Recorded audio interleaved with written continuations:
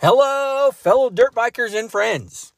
Welcome to the Desert Dirt Biker Podcast, co-hosted by me, Corn Dog, and my good buddy Eric. We want to thank you for joining us on this podcast. On the Desert Dirt Biker Podcast, we talk dirt bikes. Yes, dirt bikes.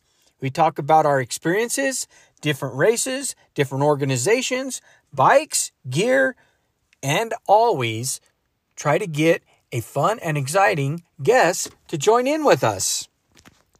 Now, grab a drink, kick your feet up, lean back, hold on, because here we go. Here's Corn Dog and Eric. Hey guys, this is Corn Dog here and my co-host Eric. How you doing, Eric? Doing good. All right, welcome to episode number 4, April 29th, 2020. If you need to get out and take a listen to us or send us an email, drop us an email at thedesertdirtbiker@gmail.com. Anyway, we're excited. We're pretty stoked. We're sitting here with the world famous Kellon Walch. No. Is it Welch or Walch? It's Walch. Walch. It's going good. Thanks for having me. All right. Glad you're here.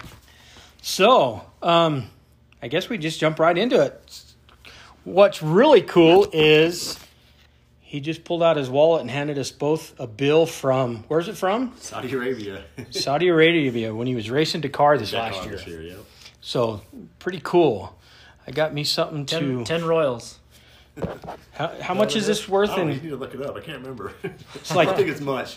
Is it like $10 million? Hopefully it's not. It's probably 50 cents. Hopefully I didn't give you Not too worth much the money. paper. Yeah. Right. All right. Well, cool. Eric, what do you got? What? Yeah, so we'll just jump in, Kellon. Tell us a little bit about how you got into desert racing, desert riding, and kind of your beginnings, where you started. Grew up in Alamo, so I grew up in the middle of nowhere in the desert. Perfect place to ride desert. I just grew up in my backyard. My dad was never into racing or anything like that. Just something in me. I heard a story. Just I like motorcycles. Don't know what it was. My dad named me after 2 football players. My name's Kellon Lanier Winslow. So my name's Kellon Lanier Walch. My dad named me after Kellon Winslow and Willie Lanier. And so I was named after 2 football players. He coached high school football and was a fireman, but I just loved motorcycles. Don't know what it was from day one. Cool.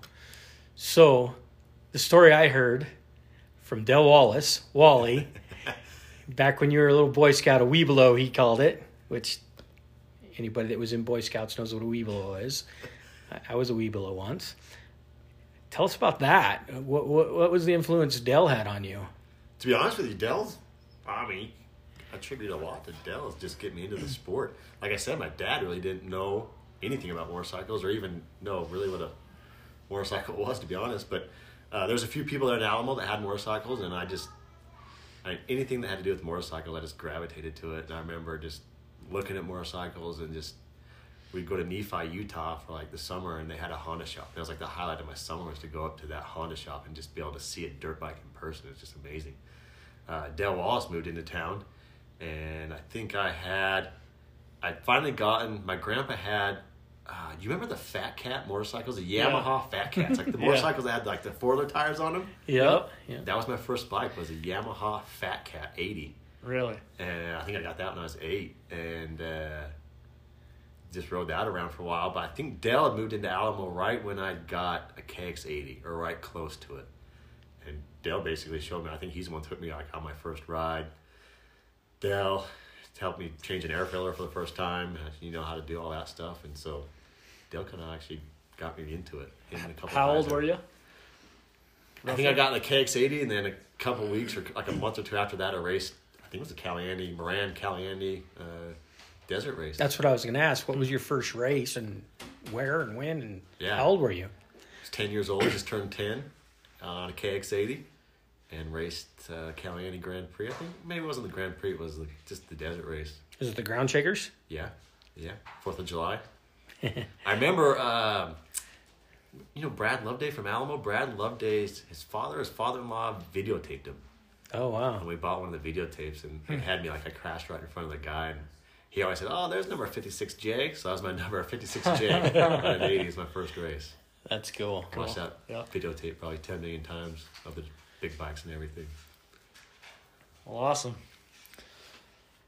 So let's talk. So your first race was a MRAN race, Yep. and then you kind of came up through MRAN, racing MRAN.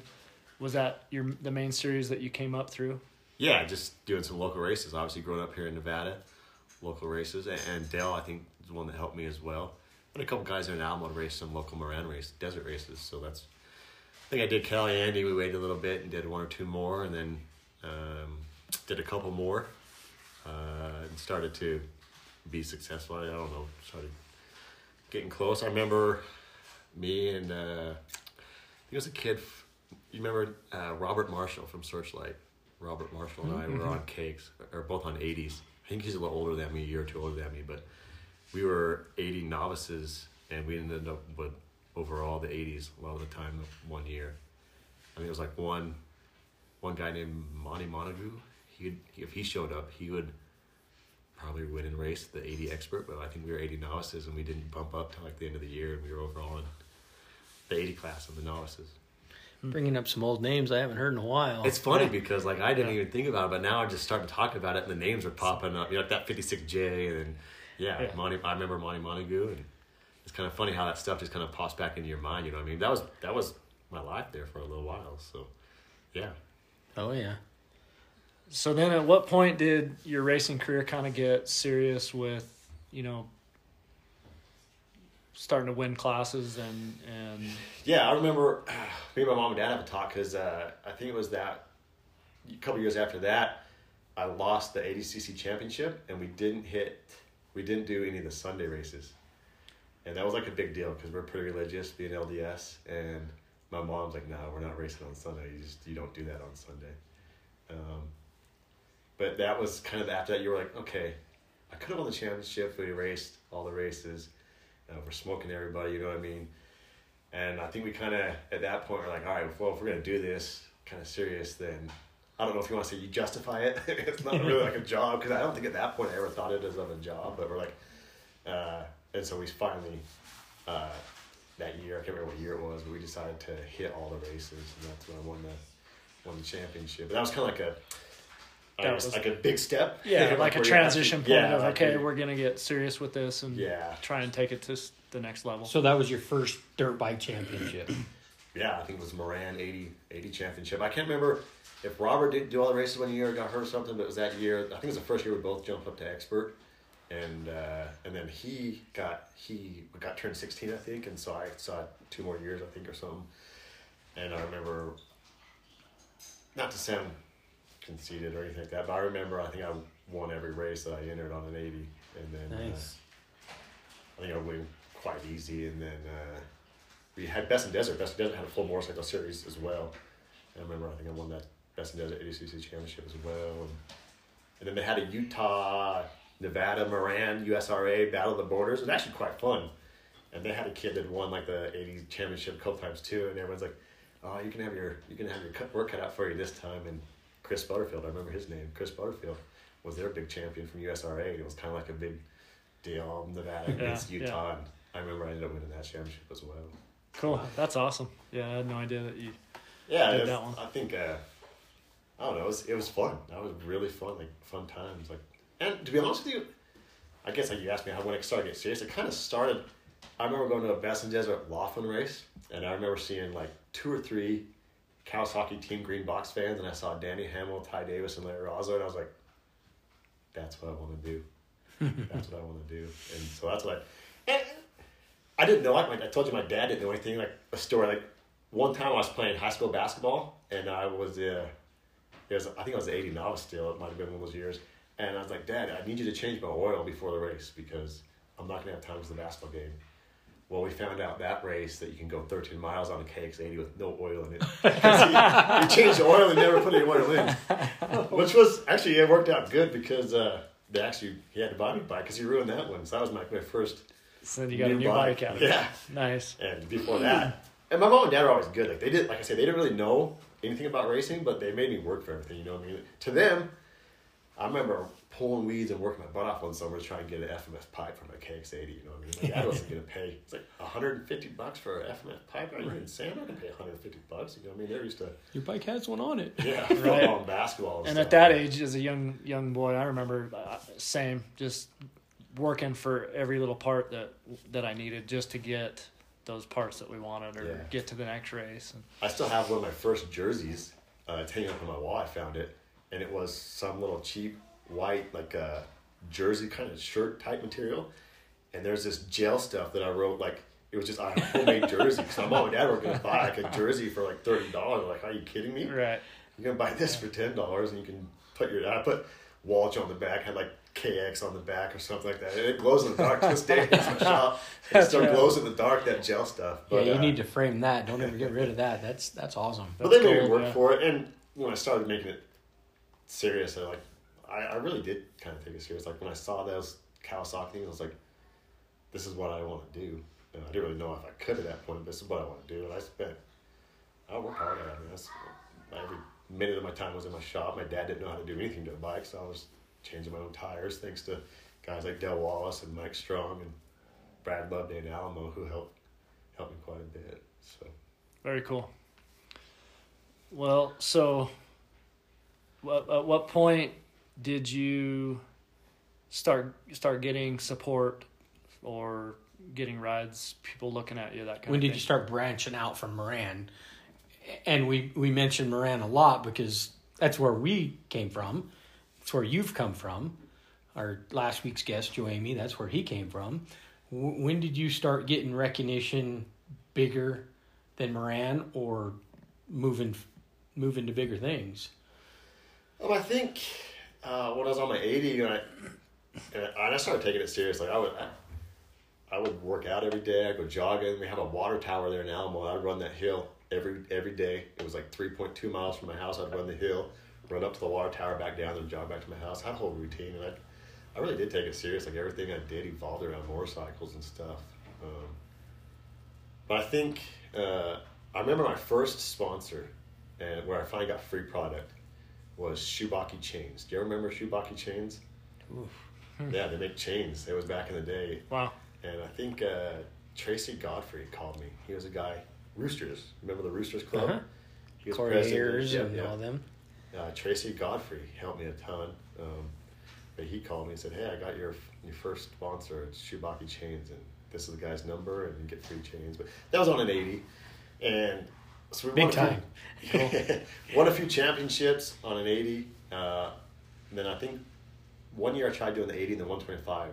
So I raced the 80 race and the 125. So I raced, I think it was a European Scrambles in Nelson Hills, Gamblers race. And it was the first race of the year, and I raced in the 80, won the 80 classes, and it was like my first race on a 125. And Tracy Godfrey helped me get a YZ 125. And I signed up in the novice class, and I remember a guy named Danny Cooper. Danny Cooper showed up to the race, and he had this no-lane box van, and he was the number one plate. And I'm like, oh, wow. I remember that first race in a YZ 125 in the novice class. I, catching all the amateurs, passing them, cut all the experts, and then I passed Danny Cooper. And then we're like, oh, yeah, I passed number one plate. And I think I ended up winning number one plate in the 125 class that year. That first year, first race, I raced novice, and then won the experts. So we just jumped up to the expert class and won all those races. So at that point is when you had guys like Elliot Fisher, who I still keep in contact with. Remember Vegas Power Sports? You ever hear that? He gets shot. Mm-hmm. Fish helped me a ton. Just good guys like him and Tracy Godfrey. They helped me, and that's when I started getting help from people. And then Tracy Godfrey had put together. He said he had gotten some money for a team from Texaco Haviland, put together like a Yamaha support ride, and did the Yamaha. Won the Best Desert Championship on a 125, won the MRAN Championship.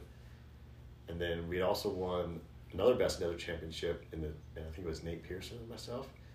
And Tracy Godfrey got a support ride from Husqvarna. It was 1999. And Husky's making a big push. I don't know if you remember Steve Lampson from Supercross. Husqvarna sponsored team. They had a full Supercross team. Yeah. And Husky's making a big push again, and they tried to have an off-road team. And we got support from them. And I don't think they really thought that we were going to do much. And so they gave some money for like a championship bonus for Best in Desert and gave some money for some race wins. And we won that the 1999 Husky 125 was actually a really good bike. The 125 was fast. I remember Nate Pearson and I teamed up, and Nate was quick. Yeah. Real quick.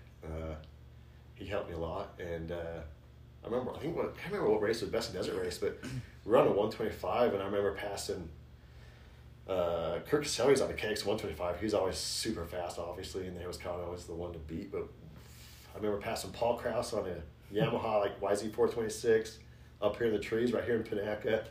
Just one of those days everything clicked. I remember passing Caselli like he had problems or something. I passed him right over on the other side of Panaca on the other side of the little silt beds, heading up the wash, across the creek there. Passed Caselli there. And I think we were running 3rd overall and coming over Paw Rock back into the finish towards the Alamo. We broke a shock bolt. And Nate Pearson came in the pits riding on this, got passed. But I think we were running 3rd overall on a Husky 125. That was a Best in the Desert race? Yeah, Best in the Desert race. But anyway, long story short is that year we won the championship, and so we got some money from our championship bonus, which I don't think they thought we were going to. And I was like, wow. Well, actually, we went from like riding and having to pay for like my own gear, having to pay for tires and gas, to like, this isn't my bike.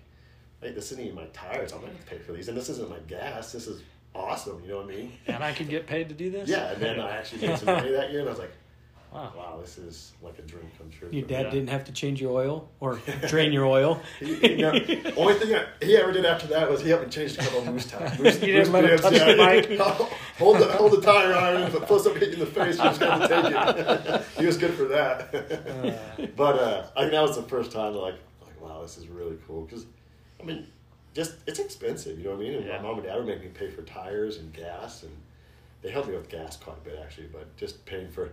I remember trying to save up because I wanted some MSR gear like Mike LaRocco had. It took me a whole summer to get some MSR gear, you know what I mean? Actual gear. That stuff's expensive. So went from, having to do that to finally, getting stuff and getting paid. So that was kind of, that Husky deal was kind of the turning point where I was like trying to make some money actually. Cool. So, MRAN, Best in the Desert. What else did you race? We kind of know, but there's more. I can go on forever. I guess if I start going off on a tangent, you guys need to stop me. No, it's all good, man. We keep going. Everyone's going to get bored, but... I'm not bored at all. Yeah, I didn't even answer your question of what else did you race. I mean, I remember on an 80, I tried to do some motocross, and we went to a couple of motocross races, like the World Minis in Las Vegas. I remember we signed up, and I'd never done a motocross race, and I was on an 80, and we signed up in the 80 beginner class, I guess, and we showed up, and I think in the first moto I got second, and that's when we realized that motocross was completely different than MRAN in the Desert Series, because my dad and another guy at the after that first moto got into, I didn't realize how serious it was, but then my dad was telling a story not too long ago. I guess he almost went to blows, and they were calling us sandbaggers, and we shouldn't even be in the beginner class, and my dad's like, dude, I've never almost got in a fight, and it was bad, like I didn't realize it was that bad, but my dad's like, these motocrossers are completely different. We're going back to MRAN. But I did do motocross. I think that's where all the fast guys were. I think I watched Justin Buckley and Travis Pastrana in the 80s, and I realized, dude, those guys are insane. Right. I mean, different levels. So after that, I spent a lot of time doing just a lot of motocross races, and I knew I think that helped me get quite a bit faster, you know what I mean? And then from there, we went obviously to the Hare and Hounds, so we jumped to the Nationals. And a lot of the races kind of happened to be on the same time as MRAN, so I actually didn't get a race, like a full MRAN series as much as I wanted to. I remember I raced quite a few on that Husky 125. I think I overalled one or two races, depending on if any of the Pearsons showed up or if like Matt Gosnell showed up. I probably wasn't going to win, but I think I overalled a couple races on the 125. And then we did the Hare and Hounds motocross, and did a lot of others, like just the moto training. I think that helped me get my corner speed and stuff like that. So for some of our desert listeners, what is it about, riding motocross that helps in the desert? Like, what was it that it fine-tuned it? I think the intensity. I don't know if you guys were... I remember Laughlin one year, and Mike Healy showed up. And I remember looking at Mike Healy. I think I was still on an 80 or a 125. I remember Mike Healy showed up, and he had these LBZ bright green fuzzy pants on, and he was lined up next to Ty Davis and Larry, my heroes. You know what I mean? Yeah, I think we can forget that era, can't we? The LBZ. But Mike Healy showed up to Laughlin and smoked everybody. He was so quick, and it was his intensity, like sprint. Right. You know, he's like a motocross. You know what I mean? And I think he got DQ'd that race. He came in, he had like a 5-minute lead, and they DQ'd him because he missed a checkpoint or missed a corner or something. But like, and long story short, I ended up years later training with Healy, and he helped me. Like, but I think it's your intensity, corner speed, and those guys are fast. Yeah. Got kids on 80s and stuff that took it to a whole other level. You know, I thought I was fast on an 80. Then you go watch Justin Buckaloo and Pastrana, and you're like, those guys are doing the triples and everything. Holy cow, those guys are on a totally different level. You know what I mean? So Yeah. I think that's where motocross helped me a lot, is in my speed and quickness, and I think it's good to have both skill sets. You know what I mean? Yeah, I would agree. Work on both. I would agree. Working sections of like a motocross track can really, like you said, help with your intensity and cornering speed and all that kind of stuff. So yeah, no, I agree. We'd go to California with Mike Healy and just work corners all day long. That's it. Just work corner speed. Yeah, faster, cool. faster, smoother, you know. So best in the desert, MRAN, some motocross, Hare and Hound. You did some Utah, USRA. You overalled one of them or something. I remember reading or something, didn't you? Or yeah, I think we did. Yeah. Did you ever do their whole series, or No, just never did? Went to the Hare and Hounds after that. Kind of became the big series, and then kind of just going on. Jumped to Kawasaki. Ended up getting a support ride from Kawasaki Team Green and a guy named Jeff Price. He had a team together. And they had a series. We were doing Best in Desert, Hare and Hounds, and then they had a few work series. We did a lot of the work series. Mm-hmm. Did the full work series. And then there's one-off fun races that Kawasaki did, like the Elsinore Grand Prix, mm-hmm. and a few other like big six races like that we always kind of did. I enjoyed the Elsinore Grand Prix. That was a fun. Corn Dog, have you ever done that one? I have not. Elsinore? No. I have not. Have you, Eric? No. It's pretty fun. Back in the day, it was I remember lining up at Elsinore Grand Prix and just the names that were next to me. You see all the Supercross guys and everybody, they ended up showing up for works down the road. But I mean, I remember lining up to Troy Lee, right next to Troy Lee one year. Then of course you had Mike Kudrowski and all the Supercross guys that come and do that. It's kind of off-season race, and you start right in downtown Elsinore on the asphalt and go out on the big loop. It was a fun race. Cool. Did you ever do the Canalita Grand Prix? I never did. That was kind of. There was rumor that it was coming back this year, and that was one of my goals, to go do it, just to do it. Yeah, that sounds like an amazing race. Now, who knows if it's going to happen or not. Yeah. I think it's been 10 years since it's happened, but that'd be pretty cool to do. Yeah, that'd be an awesome race. Just to say you did it. Yeah. So, that when you raced for Team Green, was that your first full ride sponsor? Did you get paid for that, or just they gave you everything you needed? The Husky deal was like a full-on factory support deal. Like Husky, I think that was pretty much close to fact. They were trying to make a big push that year. We went to the Husky 250. It wasn't quite as good as their 125. And then, to be honest, the Kawasaki thing started out as I just ended up buying a Cakes 250. And then Jeff Price had a Team Green support ride or whatever he kind of had. And he had Shane Esposito on his team, and there's Andy Grider was on there. Anyway, he put together a Team Green ride and ended up kind of being part of that. I kind of just tagged along with them at first, and then I remember Steve Hengeveld and a few others were on the Team Green, and I started kind of beating a few of those guys. And the team manager at that point was Reed Nordine, and so just kind of talked to Reed, and he, you see him at the races and keep in touch, and they give you parts and stuff. And then I think it was the middle of that year, something happened with Andy Grider and Jeff Price, and I ended up getting, they threw me on the KX 500 in his spot. And I think the first National Hare and Hound I went on the KX 500, I got second overall to Destry. Nice. And so I think I kind of caught everyone's eye. Oh, okay, good. And so from that point, I raced a few other races for Team Green. I remember it was kind of a tough decision at that point because I was turning 19 in our church. A lot of people go on missions when they turn 19, so it was kind of a tough decision for me because, like we just talked about, I've been working towards everything, and should he go on a mission? Should he not? I had a girlfriend from high school, and I was like, my mom and dad are like, whatever. I mean, there's no really right or wrong answer. It's just something you got to figure out between yourselves. And so we're trying to figure out if go on a mission or just stay. I have this Team Green ride. And anyway, I ended up talking to Reed Nordine, and he's like, hey, do whatever you want to do. As soon as you come back, my bike's waiting for you. I think that's really respectable at that time. You know what I mean? He's like, super marketable for us. So he was super cool about the whole deal. And I was like, and then I thought about it for a while, and I was like, I need to go on a mission. So I do remember, like, right before our mission, there was like 3 races that we had a full Cowie deal. Shane Esposito and I raced a Best in Desert race. Actually, if you want to go, there's the Works race. I raced on a KX 500. And it was actually the race in Avi. It was Kurt Caselli's first race on a Works race. I think I was running 2nd overall. I wasn't going to beat Kurt that day. He was flying that day, but it was Kurt, and then me on a KX 500, and then Mike Kudrowski, who was one of my childhood heroes, you know what I mean? Yeah. I had a VHS tape as a little kid. It was like the only motorcycles I could watch, and it was Mike Kudrowski and Mike LaRocco at Southwick. I watched that thing probably 8 million times. Wore it out. But anyway, I think I ran out of gas and ended up getting the 3rd or 4th or something that race, and then went to Elsinore, broke my hand, and then Shane and I were supposed to race that Vegas 200. That was going to be my last race before my mission. And it was Johnny Brash was the mechanic for Kawasaki. Like, if he was the factory guy that always prepped the bikes, and Johnny Brash prepped our KX 500 for that race, and I was like, man, I made it. Yeah. And Shane was supposed to start. He showed up that morning. He's like, nah, you're starting. I'm like, what?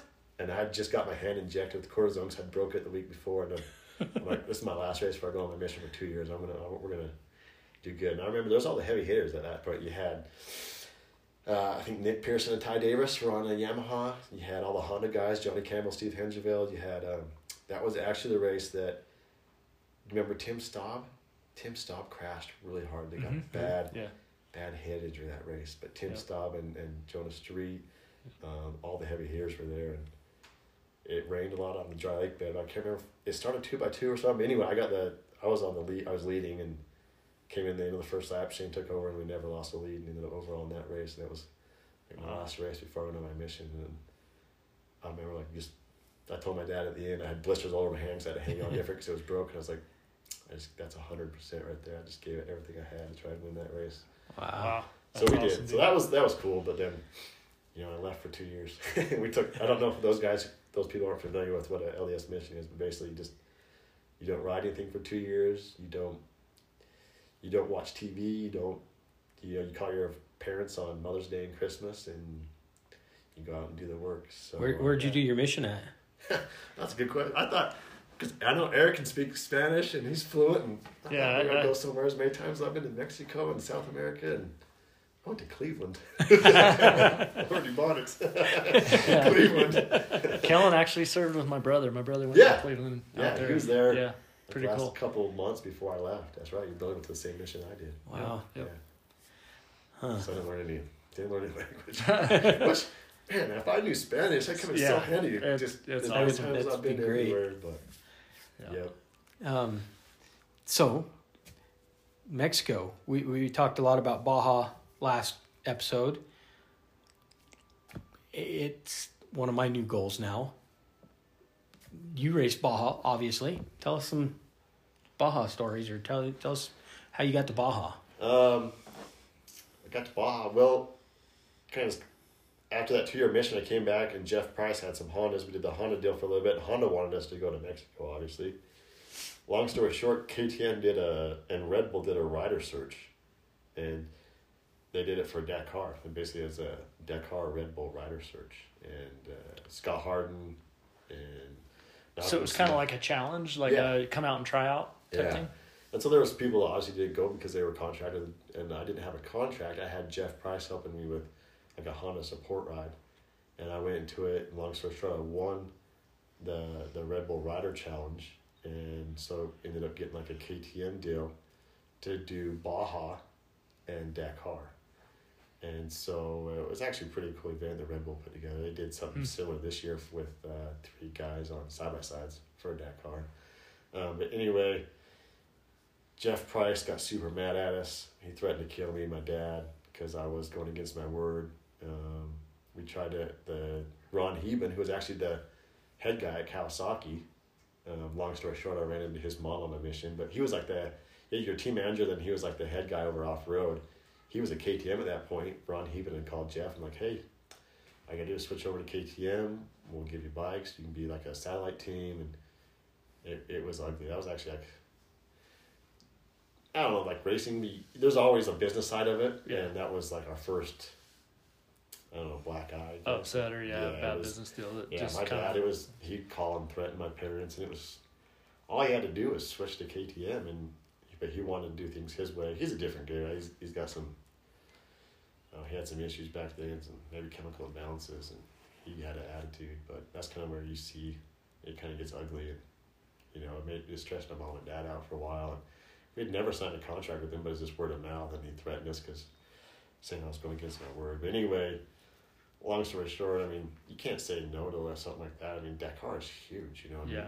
And World he wanted stage. me to stay and do works races on a Honda, which I wasn't going to make too much money off a living, you know what I mean? And I wanted to get married at that point, and I needed income. So anyway, I signed that KTM deal. Our first, that was the first time I'd been to Baja, but it was 2004.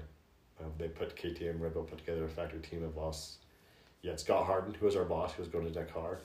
You had myself, Chris Blaze, who won the challenge as well. He got second, and he became the guy to go to Dakar with me. And then you had Andy Grider as a backup rider. And so all four of us did the Baja 1000, which was a peninsula run in 2004. So those guys had all kind of been to Baja before. And I hadn't. It was my first kind of time. And it was eye-opening. I enjoyed it. I loved Baja. It was, you've been there, Eric. Yeah. There's nothing like it. The people, get a race right next to the beaches. And that was my first time in Baja. We got second. We didn't. Johnny Campbell and those guys ended up winning that year, and we got second overall. Still haven't won the Baja 1000 overall. But yeah, that was our first year, and it was Baja bit me though. Baja bit me hard a couple times. Yeah, you had a couple hard crashes down there, didn't you? Yeah. A couple of years. So we did that together as a team. Then we went and did Dakar. Chris Blaze and Scott and I went and did Dakar, which was, that could be a whole podcast just off that first Dakar. Well, we'll get into that here in a minute because I want to know.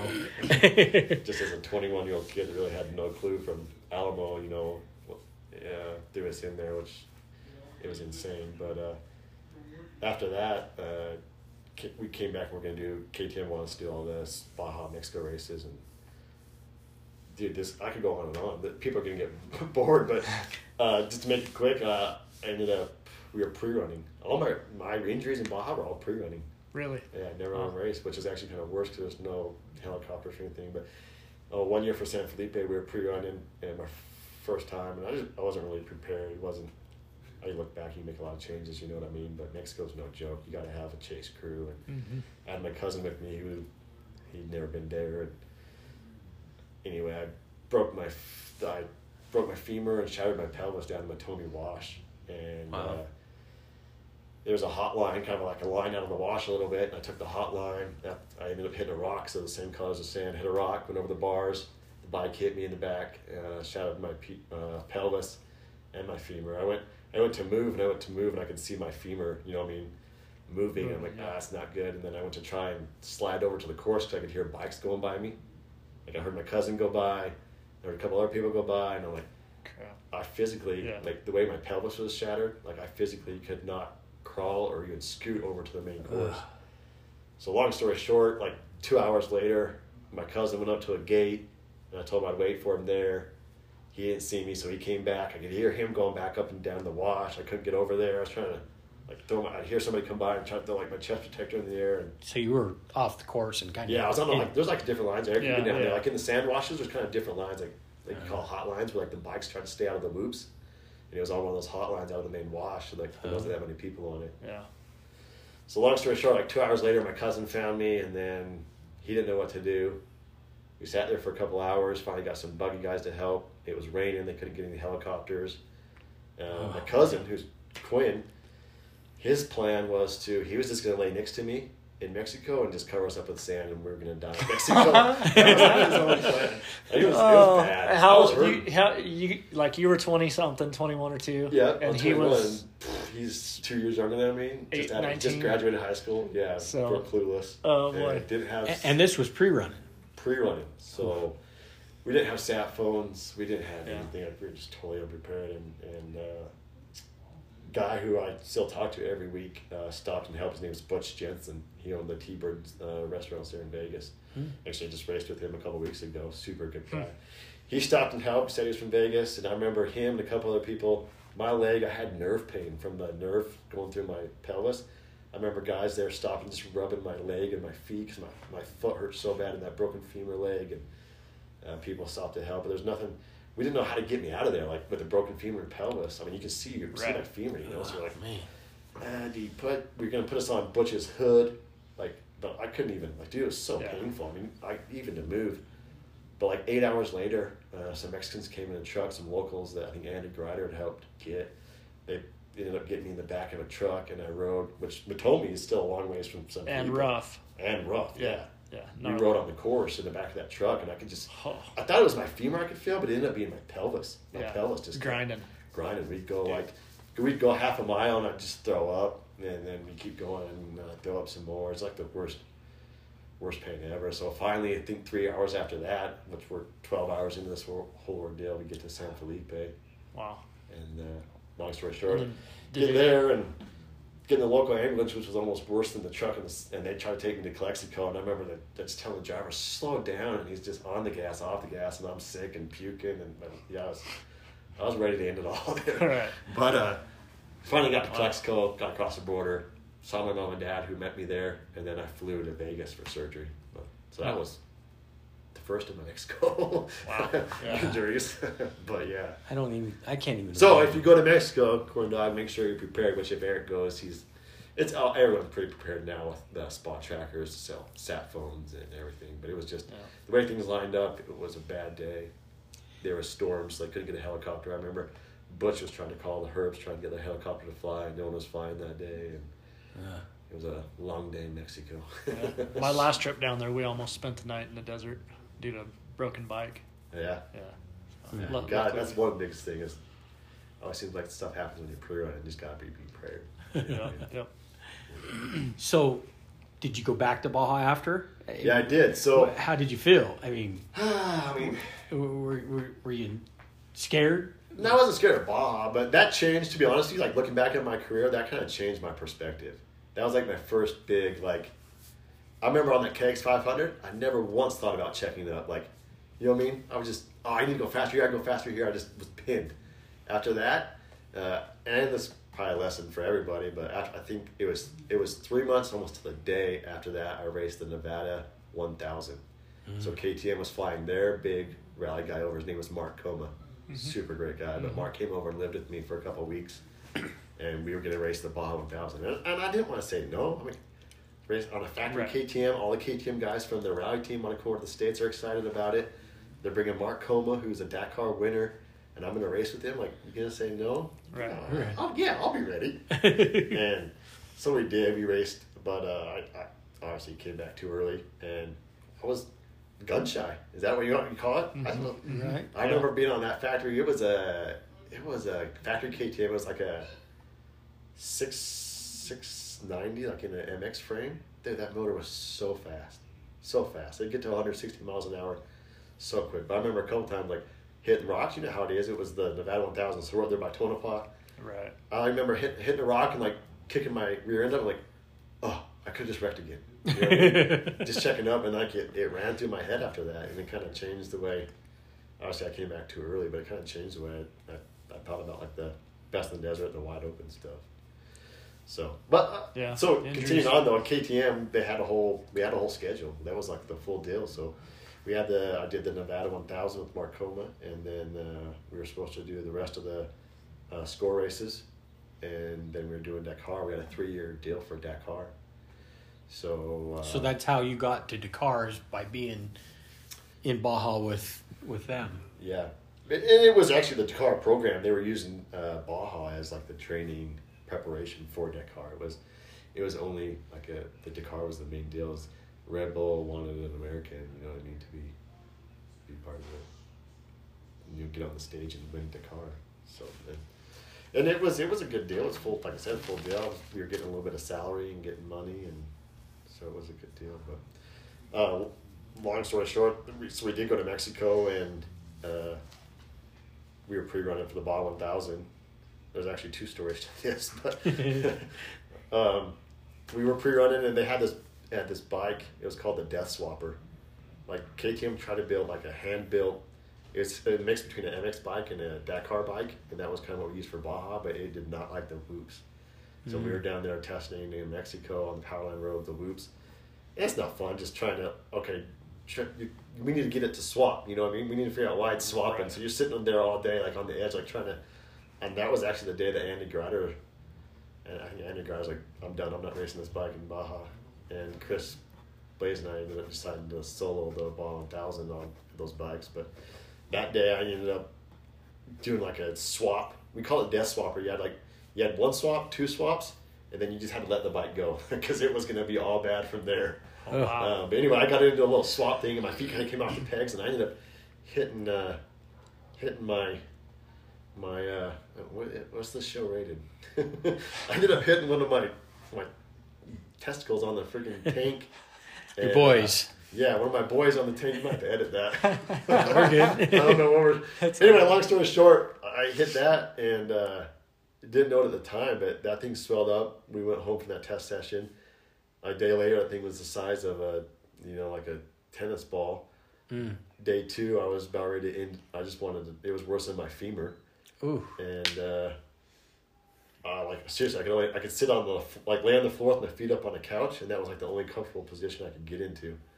And day 3, I was done. We went to the ER. The ER guy said, "Nah, it's just an infection. Probably here's some antibiotics." And then later that night, I'm like, I don't want to live anymore. I'm like, this is like the worst pain I've ever been in. Wow.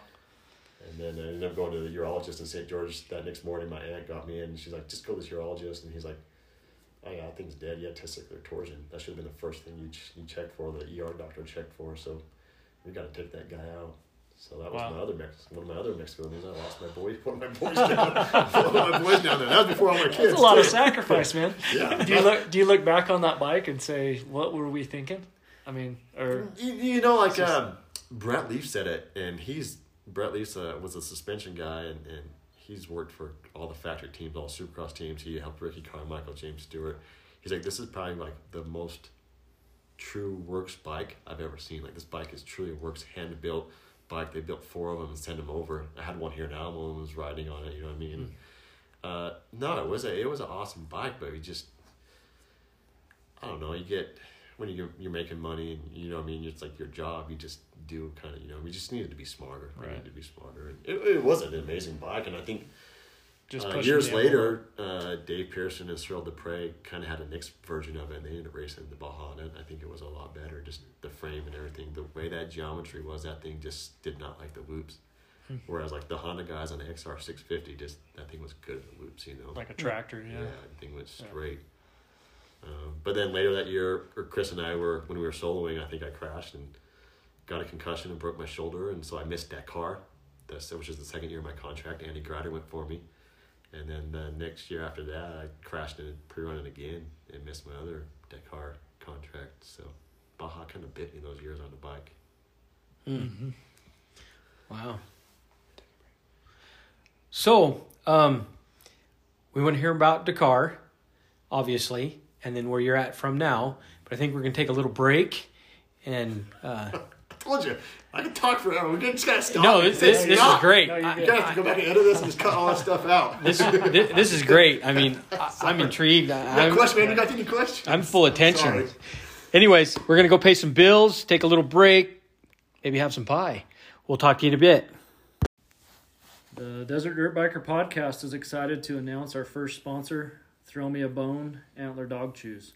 For 10% off, use this code, the Desert Dirt Biker, at web address www.theantlerchew.com. Here's a message from Throw Me a Bone. We source only the freshest antler that contains the highest amount of nutrients and minerals that dogs need. In fact, antler contain the top 9 nutrients and minerals that dogs need to stay healthy, and it's all done by nature. Our antlers are naturally shed by deer and elk every spring. We hand select and hand cut every antler to maintain freshness and quality. Our antlers are guaranteed not to splinter, go soggy, or stink up the house like other top chews on the market. We have also found that by giving the freshest antler, our chews last 3 to 4 weeks, in some cases longer. Give your dog something to do while in the pits or while you're out riding. All right, guys. Tip of the show, sponsored by Throw Me a Bone. It's going to be on goggle prep and selection. So as you select your goggles and prep your goggles, make sure that you're planning for the riding conditions that you're going to be riding in. So whether you're going to be riding in rain, mud conditions, or dusty, bright, light conditions where maybe you're racing into the sun off the start of a race, or if you're going to be riding through the night in Baja, make sure that you're selecting the right goggles. It's probably best to have a couple sets of goggles in the goggle garage, and you're going to want to have clear lenses versus maybe mirrored lenses or tinted lenses, and then tear-off types. So there's a couple different options there with roll-offs versus tear-offs. A couple of the roll-off sets come with mud flaps, so those are good for muddy, wet conditions. Have that mud flap to keep the water from getting behind your roll-off.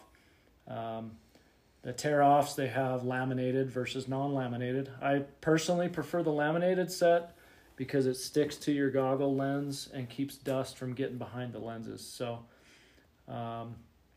try that. And then an old tip that I learned back in the day was put a little Vaseline or chapstick on your filter of your goggle, kind of like pre-oiling an air filter. It'll help keep hanging dust out of the inside of your goggles. And last and ultimately, try to keep your goggles on at all costs. Super crucial. Vision and clear vision is important, and safety for sure. So try that out for next ride. All right, go check out Throw Me a Bone. Thank you. All right, guys, we're back. Woohoo! We're having fun here. Hope you guys are enjoying the show. Check us out on Facebook, Katie, Eric. Give us a like or a comment. Let us know how you're enjoying the show, how it's going. And share it. Share the heck out of it. Get it out there. Instagram at the Desert Dirt Biker. Again, if you're an Instagrammer, check us out there. And send questions for the future shows to thedesertdirtbiker@gmail.com.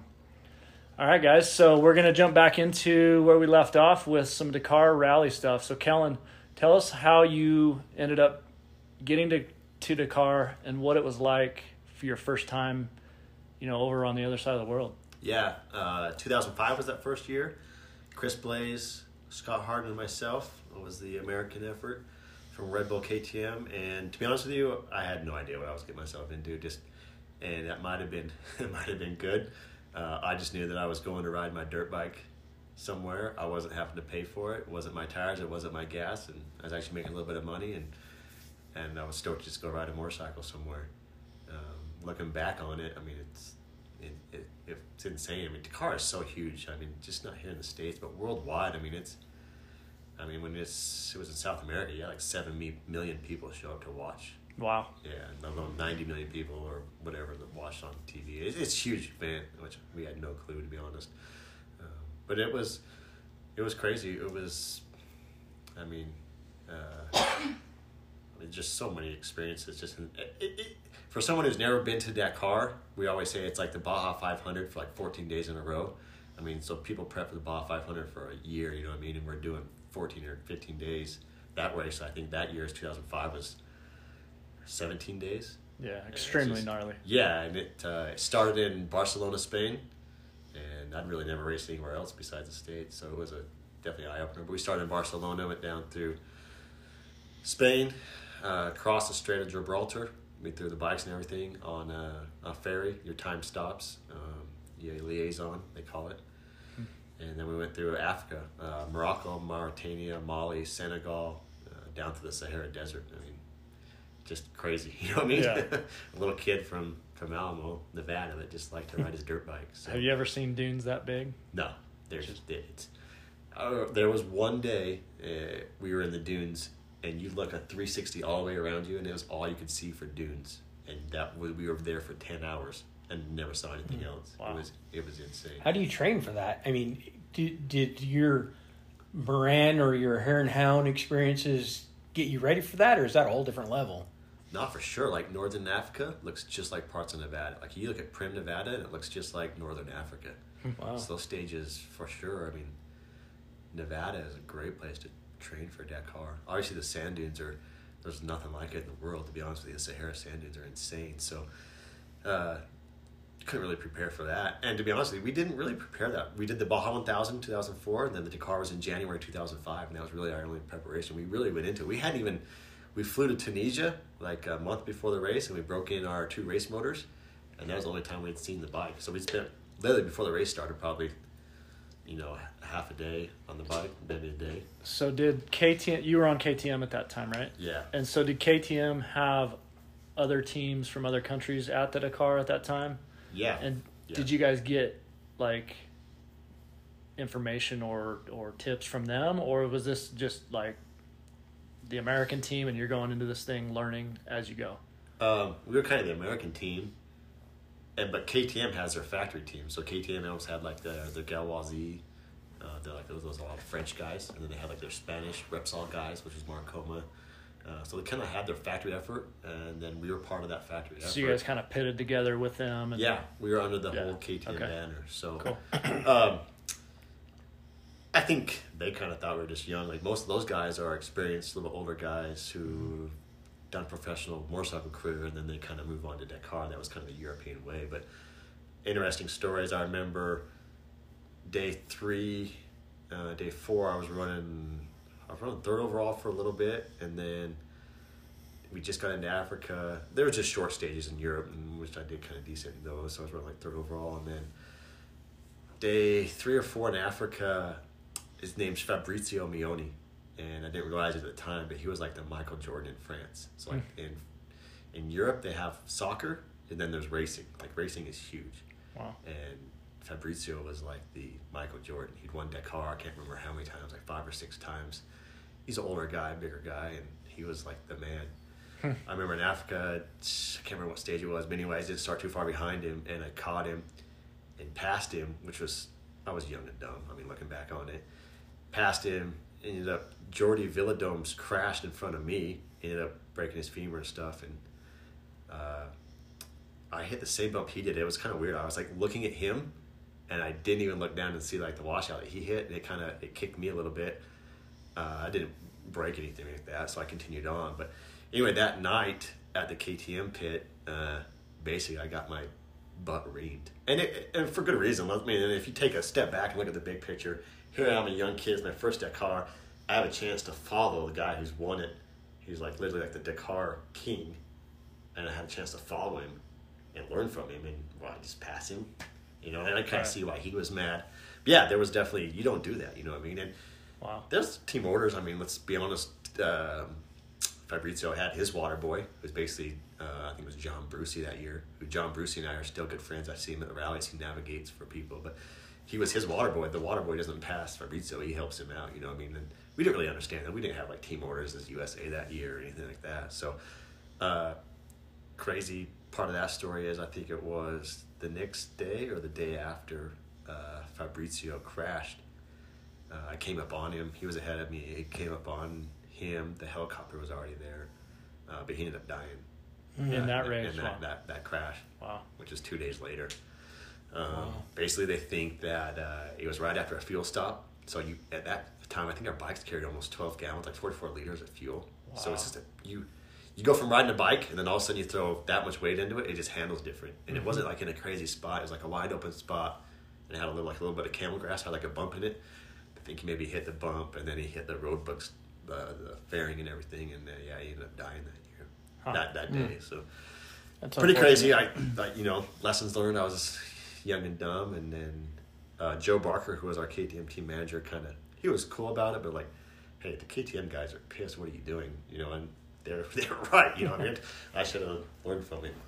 Anyway, that was that first year, and I mean, like I said, you could go on and on about stories. I ended up blowing a motor, which was crazy, and KTM probably doesn't want anybody to say it, but I ended up blowing a motor. You're only supposed to have 2 motors. It was my second motor already, and they ended up having a race truck, which is like the big T4 truck, and that truck happens to have an extra motor in it. That motor happens to have some of the serial, everything you need to match up to your other motor, and we ended up changing the motor in the desert, and that put me way down. And after that, I was just in the dust. But we finished, and Chris Blaze did good that year. I think he was 9th or 10th, or he was top 10 close. So Chris did great, and Scott Harden finished. I think he was 17th, and I was 22nd overall after that. I think I lost 4 or 5 hours, and we changed the motor. But. So really good showing for America. I think everyone thought that we were just young kids, that we were never going to finish and have a chance. And the finish rate for Dakar is, I don't know what it is, but I mean, at that point there was at least 2 guys dying every year, and it was insane. Just to finish in itself, I think everyone was. I remember KTM, and then everyone was super excited. I won the last stage, and there was a couple guys battling for the wheat, like the overall, like the podium, the last stage, and everyone thought those 2 won it because they were going at it, and then I ended up winning, and KTM was just super happy, and so I think they were stoked after that. Cool. So you won a stage. Yeah, won the last stage, which it was a smaller stage, but I was that close your to winning. first year at Dakar? Yeah, it's first year. Nice. So, here's a question we had in from a guest, or from a listener. How did it feel winning a stage at Dakar? What went through your head when here's an American young kid from the little town of Alamo, Nevada, wins a stage at Dakar? I'd almost won. That was the last stage, that Lake Rose I won. I almost won the stage. There was like a stage, day number 10. And anyway, it was like we had a sandstorm the whole day. Like, you couldn't see your hand in front of your face. And me and a guy named Giovanni Sala, he was from Italy. Big guy. Big, buff guy. He'd done Dakar a bunch of times. He was an enduro champion, ISD champion. Anyway, him and I hooked up, and I followed him for quite a ways, but I started in the back. There's kind of a whole strategy in Dakar. I started kind of in the back that day, and I ended up catching up, and then they ended up following him, and we ended up moving to the front. And so I was leading on time overall, and that whole day was crazy. There was we were supposed to get enough fuel, and they weren't going to give us enough fuel to finish. And I remember Giovanni grabbed the fuel from the guy and said, "Hey, give him fuel." The guy's like, "We can't give you any more fuel." He's like, "We're not going to make it to the finish." They got in a big old fight, and he grabbed a can and dumped fuel for me. He's just super good guy. It's wow. Dakar, like everyday survival. I mean, it's just, you can't really describe it, but I mean, literally after like 10 hours of racing, we finished it almost dark, and we've been in the dunes the whole day, and it was just insane. But I crashed.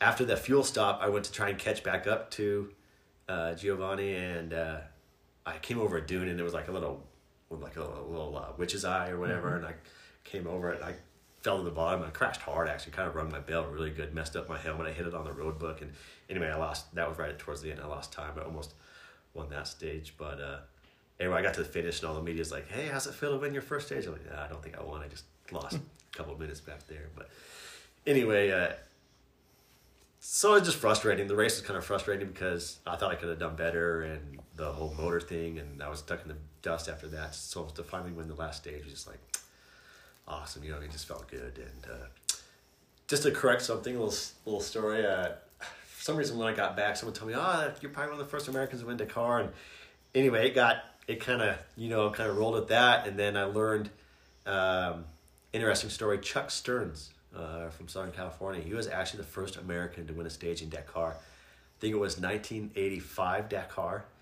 He won 6 stages. Okay, so he was awesome. Yeah, his story is a couple years before that, he actually crashed on his bike and got a blood transfusion, and it was kind of back then before they knew a lot about AIDS, and I guess he didn't know it at the time.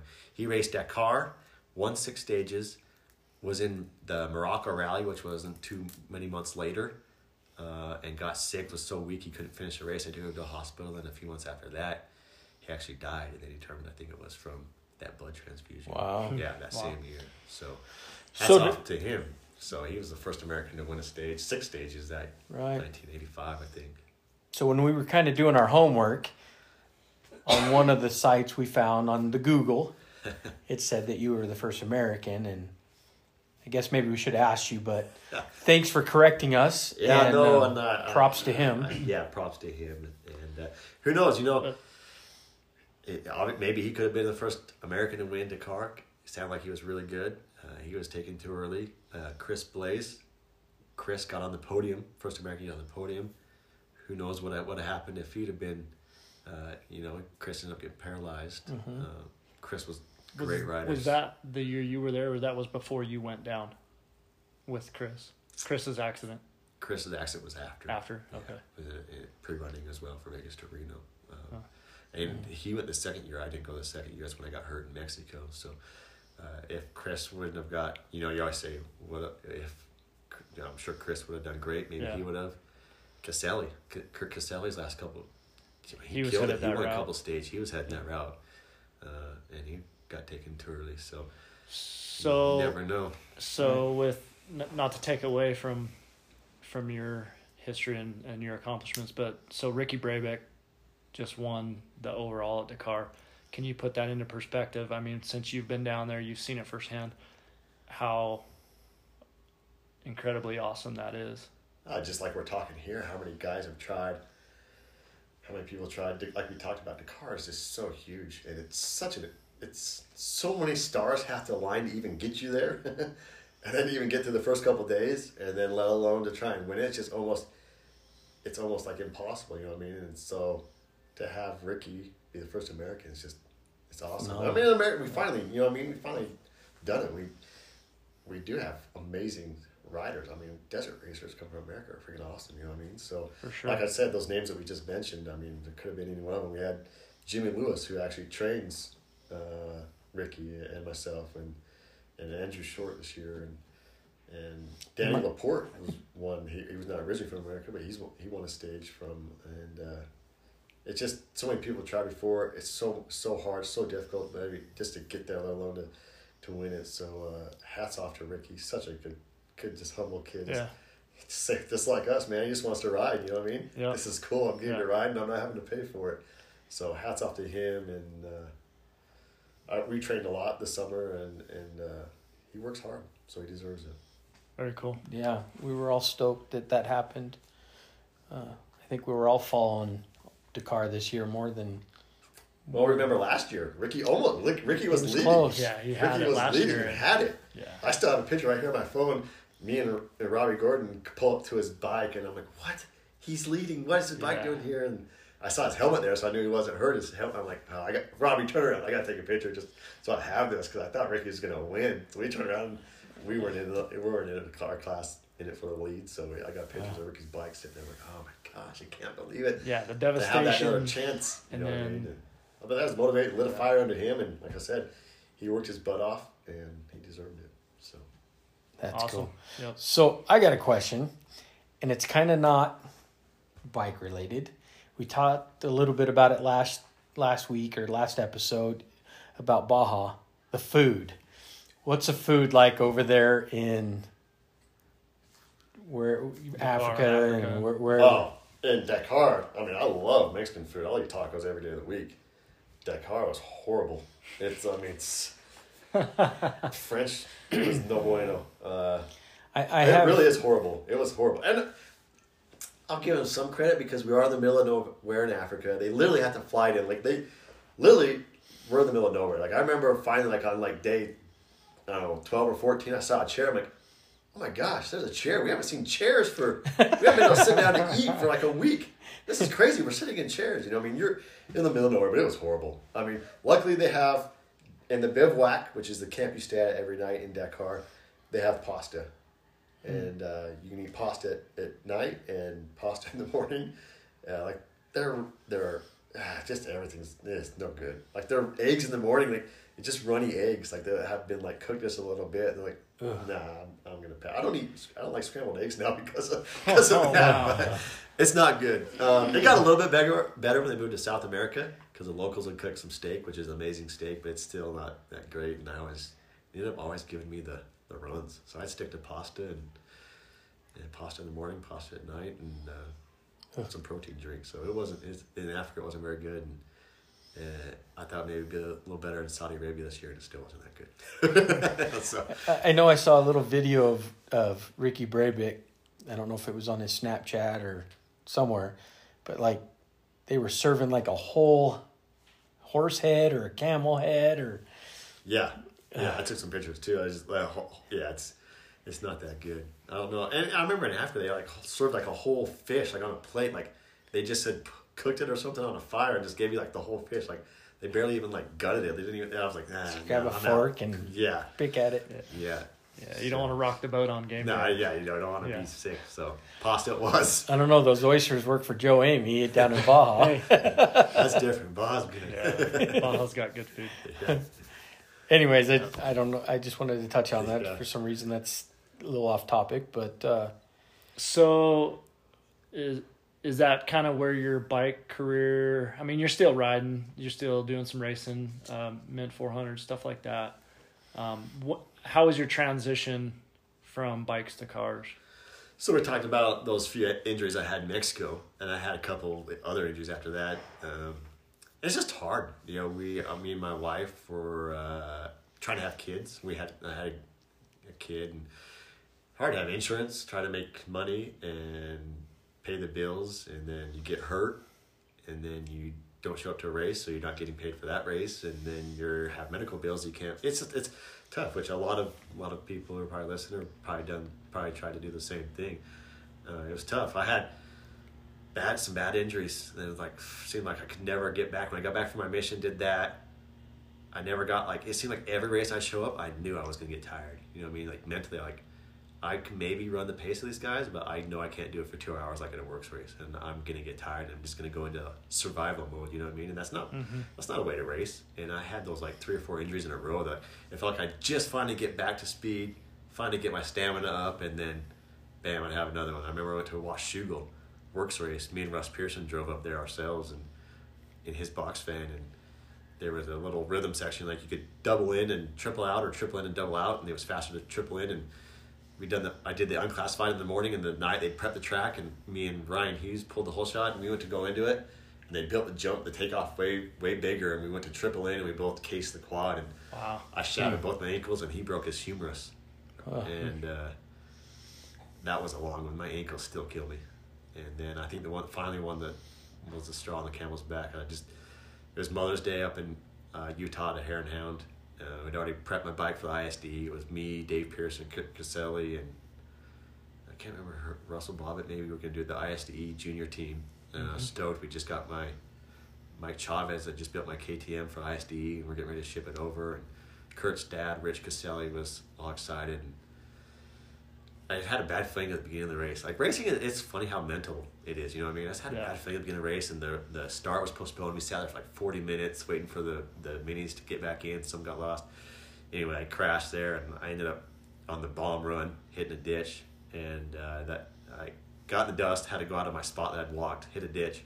I remember landing on my elbow, and I put my humerus bone through my scapula and shattered my scapula. Oh, wow. So my scapula's a plate and 8 screws. But anyway, that was how my mom and dad were there. I looked at my dad, and I said, I'm done.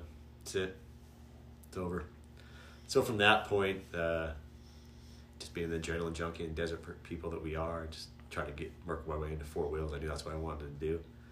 I had met Robbie that first year in Dakar. He was one of the Americans that went. He went for Red Bull Volkswagen, their factory effort, and just kind of kept in touch with him. Andy Grider was doing a little bit of navigating for him, and ended up trying to slide into that. I never wanted to navigate. No one wants to navigate. You know what I mean? I wanted to drive. So I built my own truck, which is probably the second biggest mistake of my entire life. I spent my entire life savings on building a stupid race truck. And it was 2008, 2009, which is when the economy was bad. So I started building it, and Ford had this big program, and you could actually maybe break even, maybe make a little money. They had a championship bonus and win bonuses, and I was like, okay, if I can do all this and this, that, I can maybe break even and make a little. And no, it ended up costing way more than I thought. And then 2009 is when Ford, obviously the economy, that's when everything crashed, and Ford cut that championship bonus, which it was like $20,000. And you won that championship, right? Yeah. In the class Yeah, won 7. the class 7300, like stock Ford Ranger class. So won that championship 2009 and won the championship 2010. But like I said, Ford was offering like a $20,000 championship bonus. It was like $10,000 per win. And then finally that 2009 when we started it, they cut the championship bonus and it went to $4,000 per win. And it's just a tough time, you know what I mean? Yeah. And just everything, the economy and racing, as we know, racing's not super essential. So it was just a bad time. So, so that was my foray into building my own truck. But I started getting to do the navigating thing and ended up working for a guy named Ron Bailey in Las Vegas. And we did a race that started in St. Petersburg, Russia, and went all the way to Beijing, China. And that was like my first big rally in a car and then navigating. And you tell stories forever. That race was insane if you think about it. So how did transitioning to navigating in a car, I mean, obviously your desert racing skills come into play, but I mean, was it a pretty easy transition, or what was that like? I think anyone who races bikes has that being able to read the terrain, you know what I mean? It's kind of like life or death. If you don't read the terrain, you're going to crash. And so I think that always the saying is with age comes a cage. And then I think navigating with being a bike guy, as you guys know, is that kind of comes natural. I don't get car sick. So what was the hardest part? Was it communicating what you were seeing to the driver, or was that pretty easy? No, the hardest part, to be honest, is trying to figure out the pace. I didn't really know how fast, you know what I mean? Yeah. How fast you could really go. I mean, those things, like, I remember the first time I'm like, oh, don't slow down. Oh, we're okay. That was fine.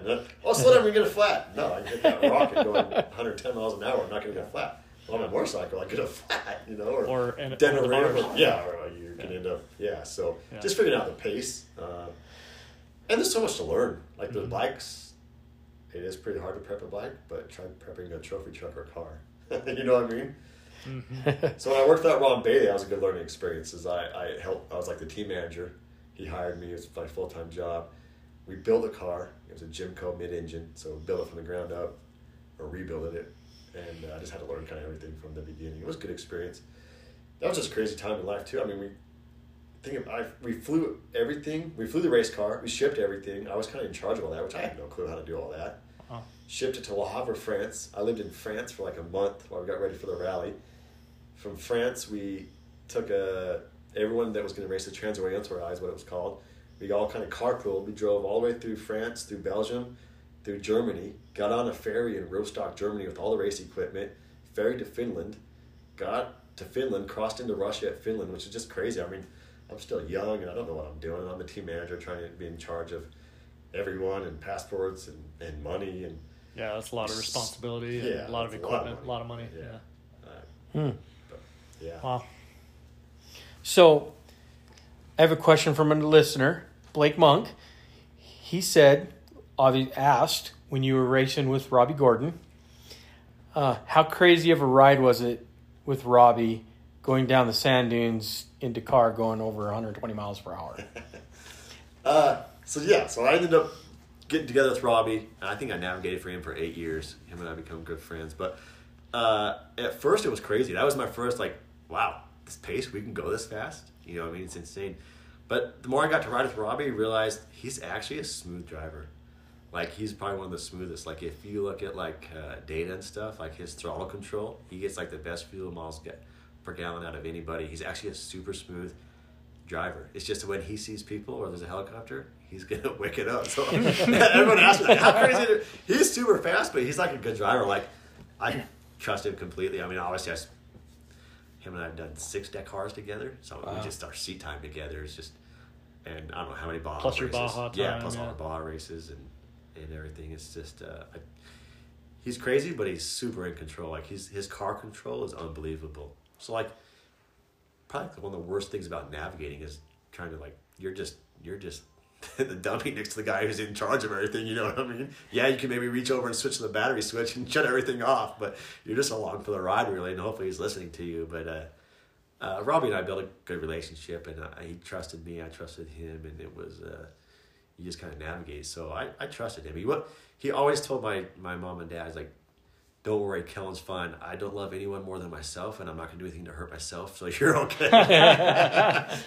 So I always felt comfortable with him. But, and there's sometimes, a couple times in the Baja races where we knew we were down on time, and he had to pick it up, and it was actually, to be honest with you, just kind of a pretty awesome just to sit next to it and watch, like, holy cow. Kind of a wild ride. I had no idea we could go around that turn that fast, you know what I mean? Just stuff like that. So as a navigator, do you have like a book in front of you and you're calling off left here, turn here, watch that bump? Give me a couple seconds of your calls. So it's different with Baja. So like Baja, we go down and you can pre-run. So you can pre-run and you can put notes in the GPS. We'll spend 2 weeks, and that like GPS has everything. I've marked every rock. I know every time we need to check up. I know when we can stay on the gas. It's kind of totally different. So on race day, you're just relaying the information that you're reading that you've input into the GPS after pre-running. Eric? Yeah, I think it was 2014. We were down there, El Rosario. I bumped into Kellon. I was down there with Dave. We were pre-running, and we ended up having 2 people in the pickup that day, me and Big Tickets, and Kellon offered for me to jump in for 200 miles with Robbie and Kellon down there. So I got to see it firsthand. What an experience that was. I mean, that was a dream come true to just get to ride in a trophy truck, and this was their pre-runner, but it was a full spec trophy truck. And was it the truck or the buggy? It was the truck. It was the enclosed cab. So it was Robbie's. Basically, Robbie took his old trophy truck. Yep. Cut it in half. Yep. Put a cab on it, and then it was basically a trophy truck. Yeah, it was. Yeah. So I mean, how many good people just say pre-run with Robbie? Yeah, 200 miles down Baja Peninsula with Kellon and Robbie, and just sitting in the back seat watching these guys work was pretty awesome to see. I mean, he pushed it through, some 3-4 foot whoops at 60, 70 miles an hour, and I mean, the truck's just impressive. I think at one point I was pretty nervous. We dropped off like a 10-foot drop. And I'm thinking, okay, he's going to check up and roll off this thing. He did never lifted, and just sailed off it. And I'm sitting back in the back. I'm like thinking I'm going to knock my head off the ceiling, and that thing landed and just soaked it up and kept going. So yeah, very cool. Cool experience. That was pretty cool. How many people that said they pre-ran whole sections wrong? And we didn't have any issues, right? It was actually a good pre-run. No, clean so day. I mean, it got a little bit cold. I think I remember I left my sweater in the pickup truck, and it got cold that night. But the truck ran good, no issues. Yeah, it was fun. Yeah, I remember that was cool. Good time. Yeah, and Robbie's gonna be a good driver. And super cool. I mean, we helped him work on the truck for a minute. Something with the air cleaner or something, I can't remember, but. I mean, yeah, he was super, super cool and way good driver, phenomenal driver. So that's Baja. Is navigating in Dakar different? Completely different, totally different. You have no idea where you're going, so your head's into the book. You have your road book, which has your notations, and everything's off the odometer. So you're trying to look at the notation, which some guy tried to draw their interpretation of what the natural terrain looks like, and they're trying to point you which way to go. And does everybody get issued that same book? Yes. So there's no orange and black arrows out there to follow. No. A lot of times there's not even a track to follow. Sometimes you got some bike tracks in front of you, but you don't always follow those as well. So crazy. Yeah, literally you're in the middle of nowhere, and at that point you're off of a cap heading, which is a compass heading. So you're at a cap heading of 120 for the next 40 kilometers. So, I mean, the driver, which Robbie's kind of the worst because he never likes to follow tracks. He likes to go off on his own and do his own thing. And you're trying to stay on the cap heading, but obviously you can't stay straight because you can't go straight over a dune in a car like a bikes can. So he's going left, and I'm trying to get him back right. And it throws a whole nother spin on racing. Like you could charge for, like half a day, and then you make a mistake navigating, and you just lost 10 minutes. Or vice versa, you could be trying to catch people all day long, and all of a sudden you see them coming kind of backwards, and you're like, oh, we just made up 20 minutes on these guys, and they're lost. They've been here for 20 minutes looking for the right way to go. If we find the right way to go, we just made up 20 minutes on these guys. Mm-hmm. It throws a whole nother aspect. Have you ever got into like a little argument trying to navigate with your driver? Like, no, I told you this way, or... I mean, there's... Good question. There's video and there are a lot of people giving me a hard time about this, but there's The a video helmet. of Robbie and I, throwing his helmet Yeah, at the me. helmet video. And I just catch the helmet. If you haven't seen it, you can look it up on YouTube. I think it's still on there, but I won't say that again, but basically Robbie and I, first day, we got stuck on a dune. He went to throw it reverse, blew reverse gear, which reverse gear is super touchy on all the race cars.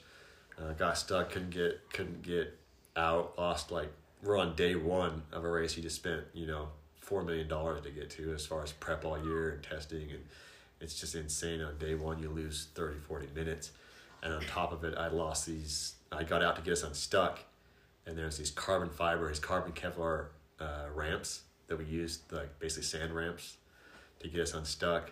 Well, we hadn't trimmed the carbon on the body just right, and I couldn't get him locked back in after. And obviously, as soon as you get unstuck, he wants to go because we've already lost time.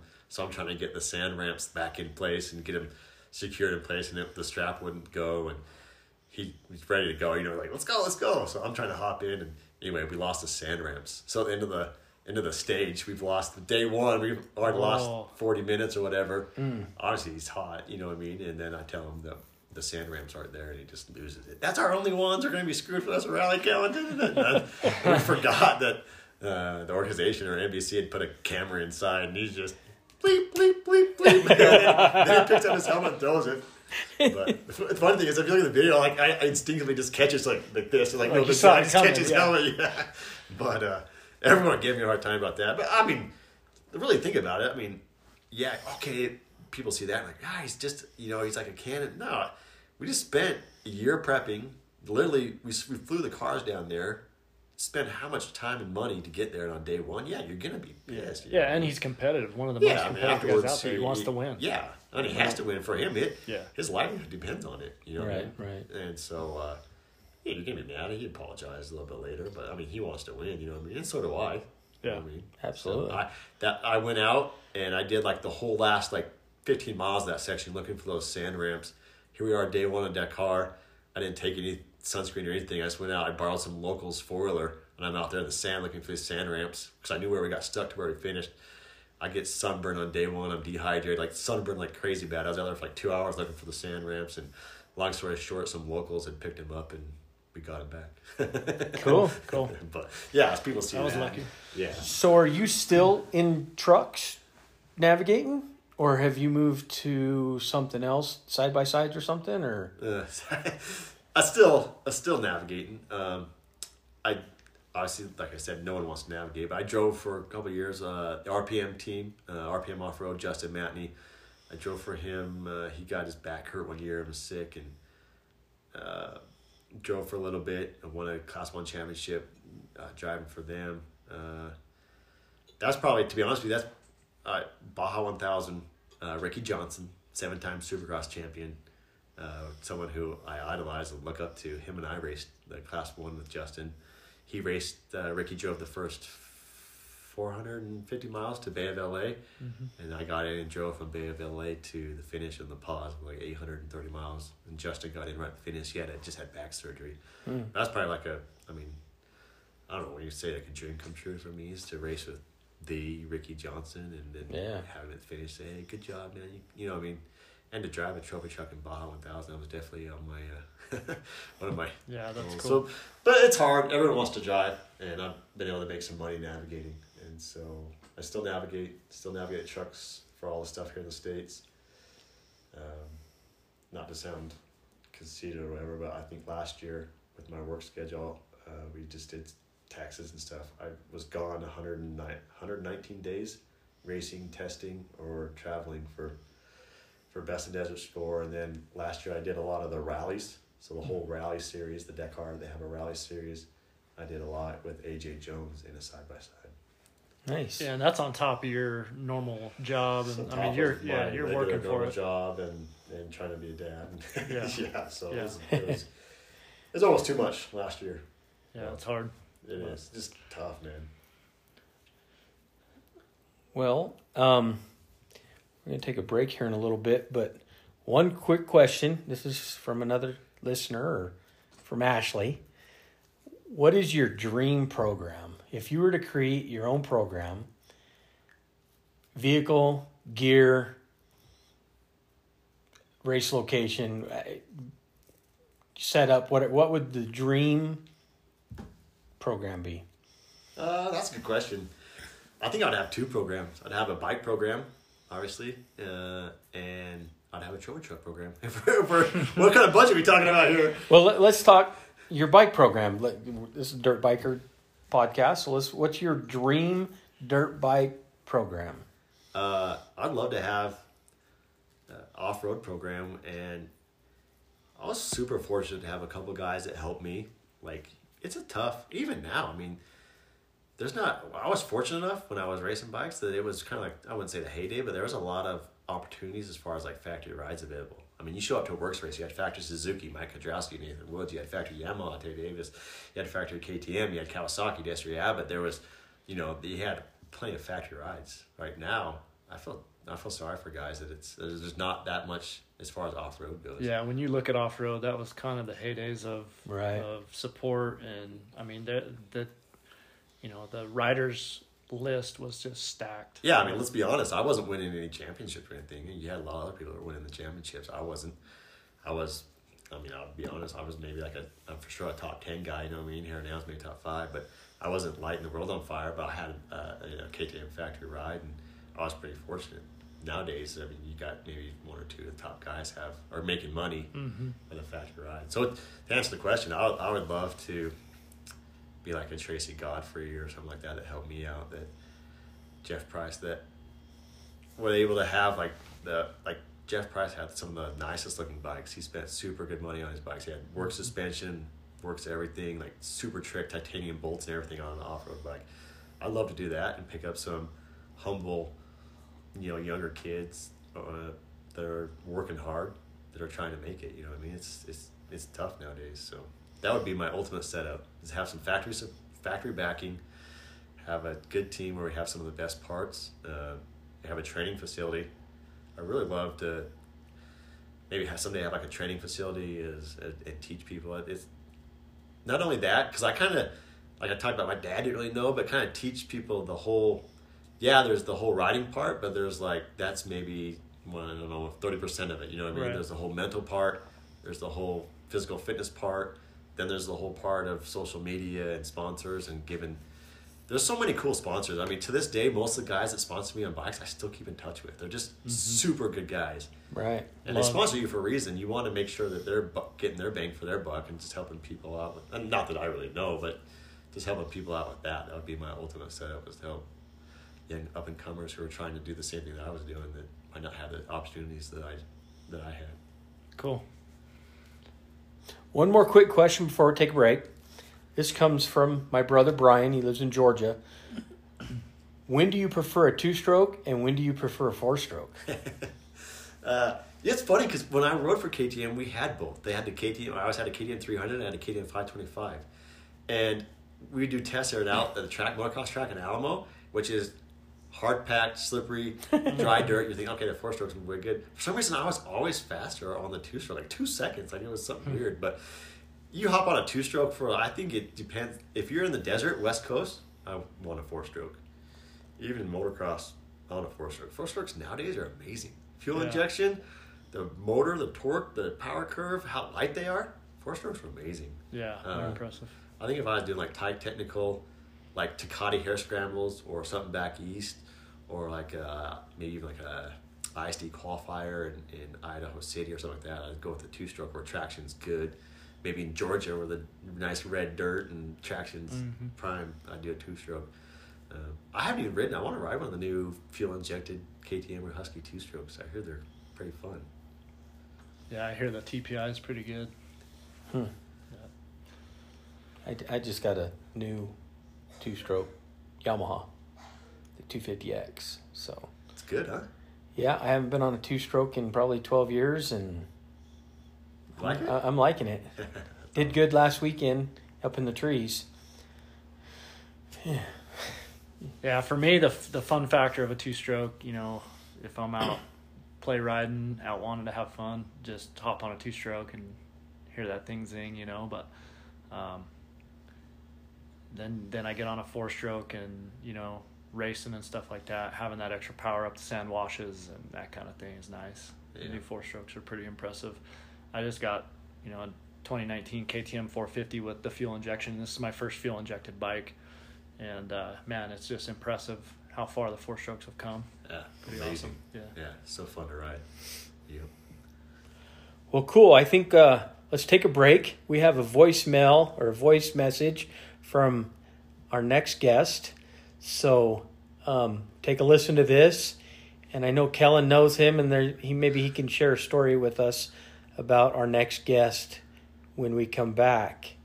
And then maybe we'll get into a little bit where Kellon came from, a little bit more of Kellon away from the bike, where his story. So let's take a little break. We'll be back in a minute. Hey, this is David Pearson. Hopefully I'll be on next week on the Desert Dirt Biker Show with Corn Dog and Eric Holt. Stay tuned for details. All right, we're back. This is Corn Dog Eric sitting in with Kellon Walch. I always say it wrong. Anyways, you heard it right. Dave Pearson will be on with us our next episode.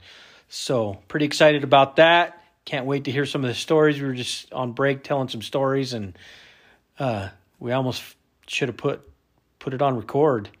Anyways, Kellon, tell us a quick story about Dave. I know you guys have raced together, grew up together basically a couple towns over. Tell us a quick teaser about Dave. Oh, Dave. Come on, bud. Come on, bud. Don't be a Harry. Dave. I've known Dave since we were on 80s. Grew up racing the same thing. Him and I had some good times. Just a super good friend. Obviously knows my wife, and I can go on. And Dave's stories. He's a hoot, man. Always a good time when Dave's there. I just think of one that pops in my head. We were younger and we were going to Texas to race an ISD qualifier in Decatur, Texas, but it was miserable. One of the worst races. So humid. Just anyway, we're on our way back and we're over this trip. It was just driving forever, and we stopped. I think it was like the Grand Canyon or somewhere close to the Grand Canyon. And all right, let's stretch our legs, and we go out. There's like a little walking bridge. I can walk like over. It wasn't the Grand Canyon. It was like one of those big old canyons the road goes across, and it has like a little walking bridge. You can walk out, and you can look down and see the water. And there's signs everywhere that say don't throw anything on the bridge or anything like that. Or maybe I shouldn't say this. Maybe I get Dave arrested. Anyway, we're all tired from a road trip. We're just sitting there, and we walk out onto the bridge, and all of a sudden you see Dave. He's walking with this big old rock that he can't even carry, but he waddles out to the middle of the bridge and hucks it over. And I'm like, we're going to kill somebody? We're going to go to jail? What's going on here? And Dave's like, oh, it's going to be so awesome. We watch the rock hit the water just explode, just echoes in the canyon. I'm like, oh my gosh. That's just Dave, man. He's like, oh, that was awesome. You know what I mean? It's like, I'm probably going to be in trouble after that one. But that's just Dave, man. Always having fun. Road trip, we played mile marker and a bunch of games on the road trip. It's just always a good time with Dave. So the heck is mile marker? Ask Dave. Ask Dave what about his first experience in Mexico. I'm sure that'll come up. So his uncle and cousins have told me, I've been working with them, and they told me to ask him that. I think I know what you're talking about. Yep, definitely ask him that. I have an experience with Dave. I remember cruising to a race. We're in a truck, loaded down, and I don't think Dave was heading to the race. Maybe he was. We were heading up here to Caliente, and all of a sudden there's this truck on my butt, and we're doing 70, 80 miles an hour down the highway. Yeah, he passed us. Not on the road. He went through the desert. Didn't even let up. Yep. And I'm like, holy crap. So that's one of my Dave stories. Yeah, that's Dave. Anyways, let's get back to Kellon. So we're excited about having Dave next week. We're excited about Kellon tonight. So I think we've just hit on a little bit of your racing career. Let's hit a little bit on who Kellon is. I don't know. I don't want to say let's get personal, but let's get personal.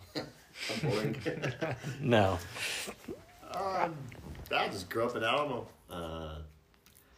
Regular kid, just played sports, played high school sports, loved racing. And I see it. Got married. Long story short, I have kids. Got 3 girls and a boy. So 4 kids. And I see a lot of myself and my little boy. He loves motorcycles too. I was wondering, like, am I going to have my boy race, or do I really want to get into this? I mean, I know how expensive it is, and if he does want to race, be competitive, I know it's a lot of work, especially for the dad, And so I'm not sure if I want to get him into this, but he eats, sleeps, and dreams about racing and bikes. Yeah, that's all he does all day long is he watches YouTube videos and wants to. That's pretty He loves cool. it. It is cool. So I see a lot of myself in him, and I think I was that way when I was little. I just loved motorcycles, you know what I mean? Well, as a dad, when you see that, you can't, like, hold him back. And Nah. If he wants to race, as a dad, I'll support him 100%. And you can't force your kid to do it. I mean, if your kid wanted to be a bull rider or whatever. bull rider, you're going to support that. right. Yeah. Yep. For sure.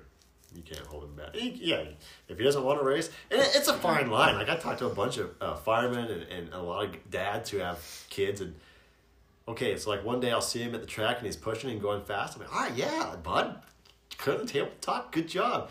And then the next day, he's just like cruising. I'm like, what are you doing? happened? Jump the jump. What are you? It's like, well, as a dad, you can't get on your kids. You know what I mean? You're right.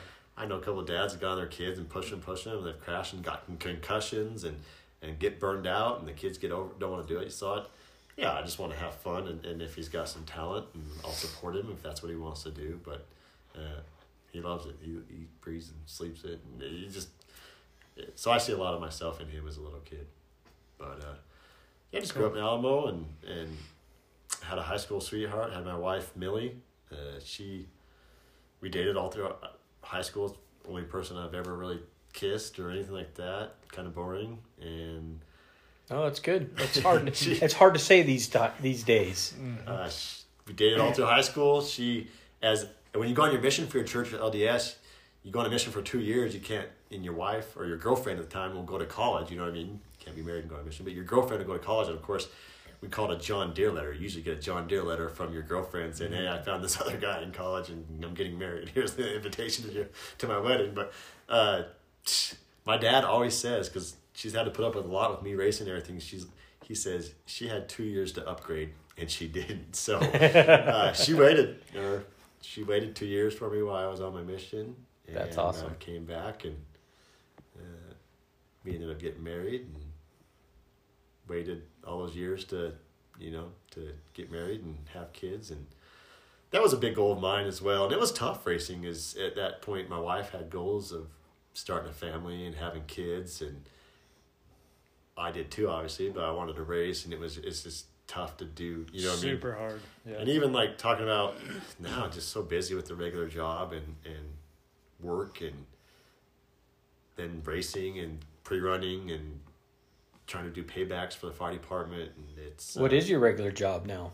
So yeah, I'm very fortunate to be a fireman in Vegas. Super, super lucky, great job, one of the best jobs there is. Just schedule allows me to keep racing, and you can take some time off and have 7 or 8 days in a row off, and you can do shift trades, which I do a lot of shift trades to make the races. But then you got to pay them back, so then my family's paying, kind of suffering on the other end. So it's tough, and my wife does a lot of stuff, and she's a trooper. But I'm getting to that point where I need to be a dad, and I think that's probably you guys probably agree. That's probably after this life's over, it's not really gonna matter how many races you've done or really what how many races you've won or whatever. It's family's gonna be your most important, and how you raised your kids, and are they productive in society. And so I got a lot to work on in that area. I think that's some of my next goals, is to just really focus on being a better dad and paying attention to my kids and taking good care of my girls, so that when I'm old and can't move because all my injuries, that they'll take care of me. And yeah. So No, that's very respectable. Yeah, that's very cool. I know, I think I told you earlier today, but if I was to do it all over again, I would want to be a firefighter.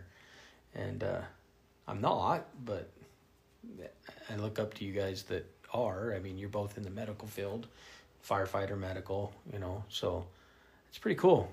I have a lot of friends that do that.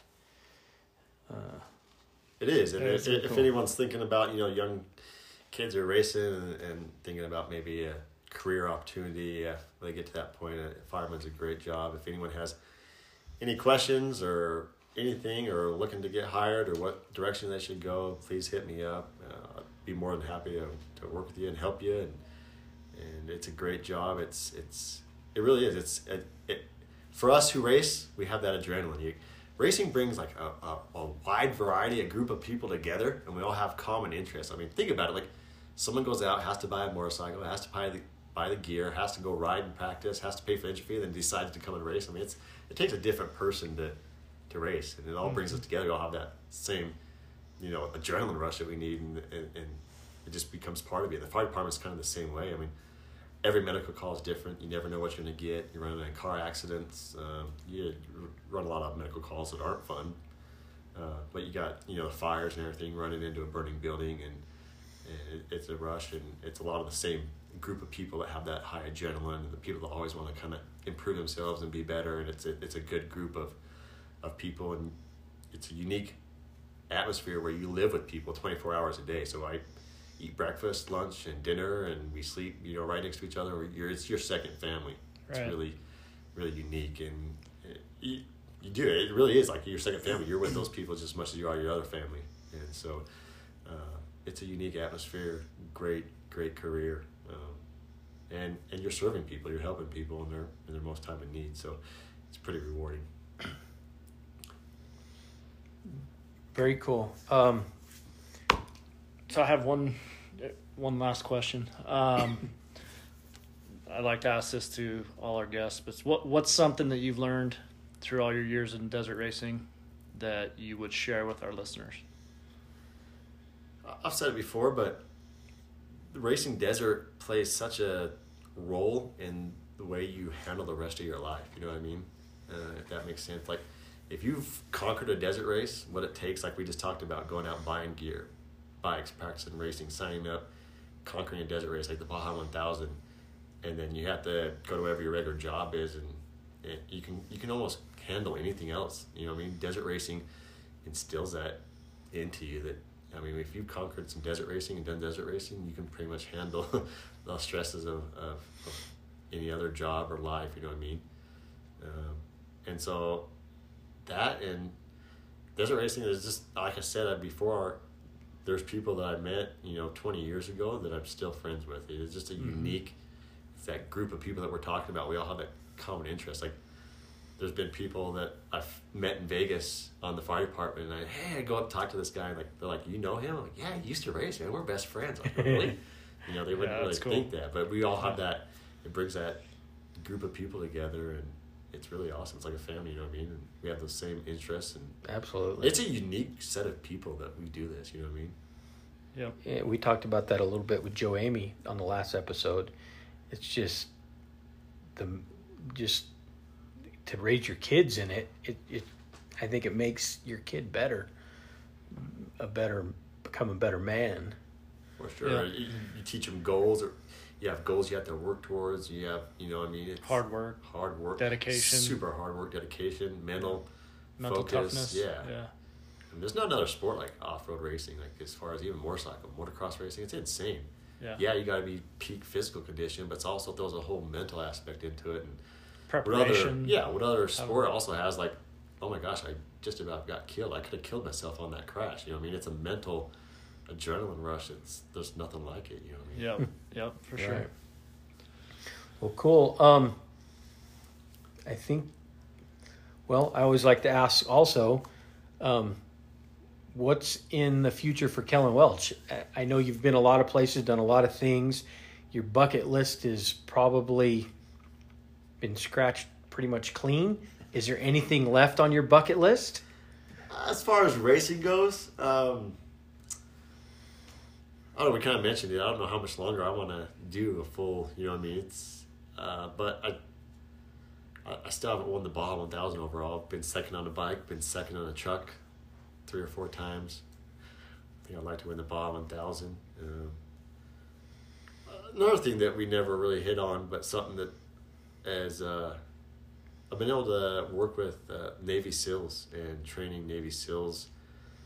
I didn't really realize it before, but the SEALs use side-by-sides, motorcycles, and they have off-road trucks.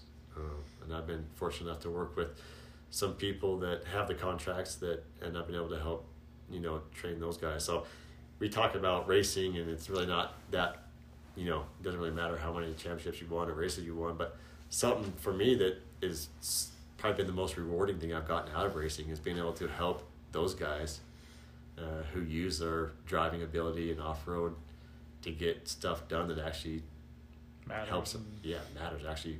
So you did go and train with the military, or trained them on bikes or trucks or both. The SEALs have bikes, they have side-by-sides, and they have multiple off-road trucks.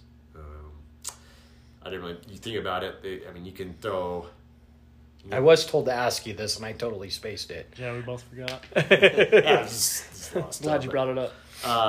It's probably one of the most rewarding things that I've done has come from racing, to be honest with you. Like I said, it actually makes a difference in real life as far as the United States goes. It's something cool that I've been a part of. But And is it stuff you can talk about, or is it mostly?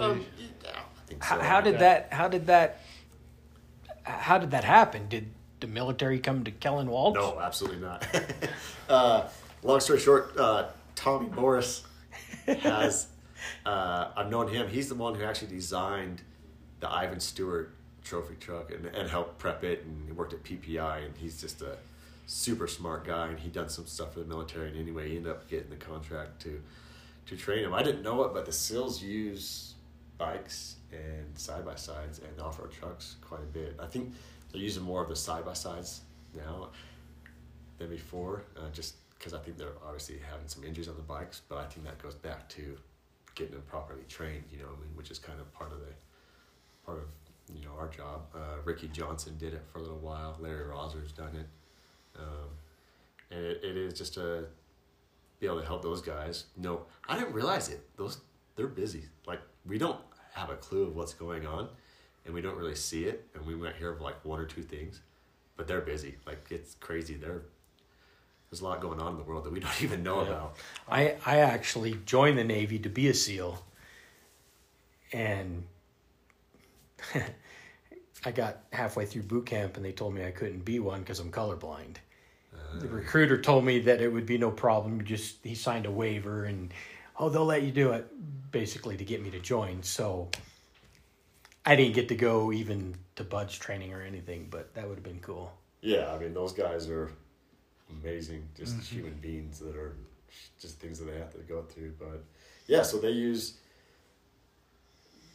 you think about it, you can throw, say 8 motorcycles into the back of a helicopter. Most of their stuff's done at night. They can unload or even parachute the bikes out the back of the helicopter. They jump out or whatever, land, go and do their thing, use the bikes. We know how versatile bikes are. You can go almost anywhere on a bike, especially if you're properly trained. And you pretty get quick. there quick. Yep. Yeah. Right. A lot quicker than everyone else. So then if they have to just discard the bike or leave it behind, it's $7 or $8 grand. It's no big deal. Their scuba gear is like $20 grand or something, a lot more than a bike. You know what I mean? Right. So right. I've been a big proponent of the bikes, and I hope to help them see the benefit in it. I've been in trained in a couple different places with them, and it's pretty cool we had one time we were up at, they call it Area 52 of Salt Lake, but we were training, and the head guy was like, he wasn't too keen on the bikes. And the side-by-sides are pretty versatile as well. They throw 4 side-by-sides in a helicopter, and they can throw them out the back as well, and parachute and land and hop on a side-by-side and carry extra people, or if they have to take someone in the side-by-side or whatever, it's pretty useful.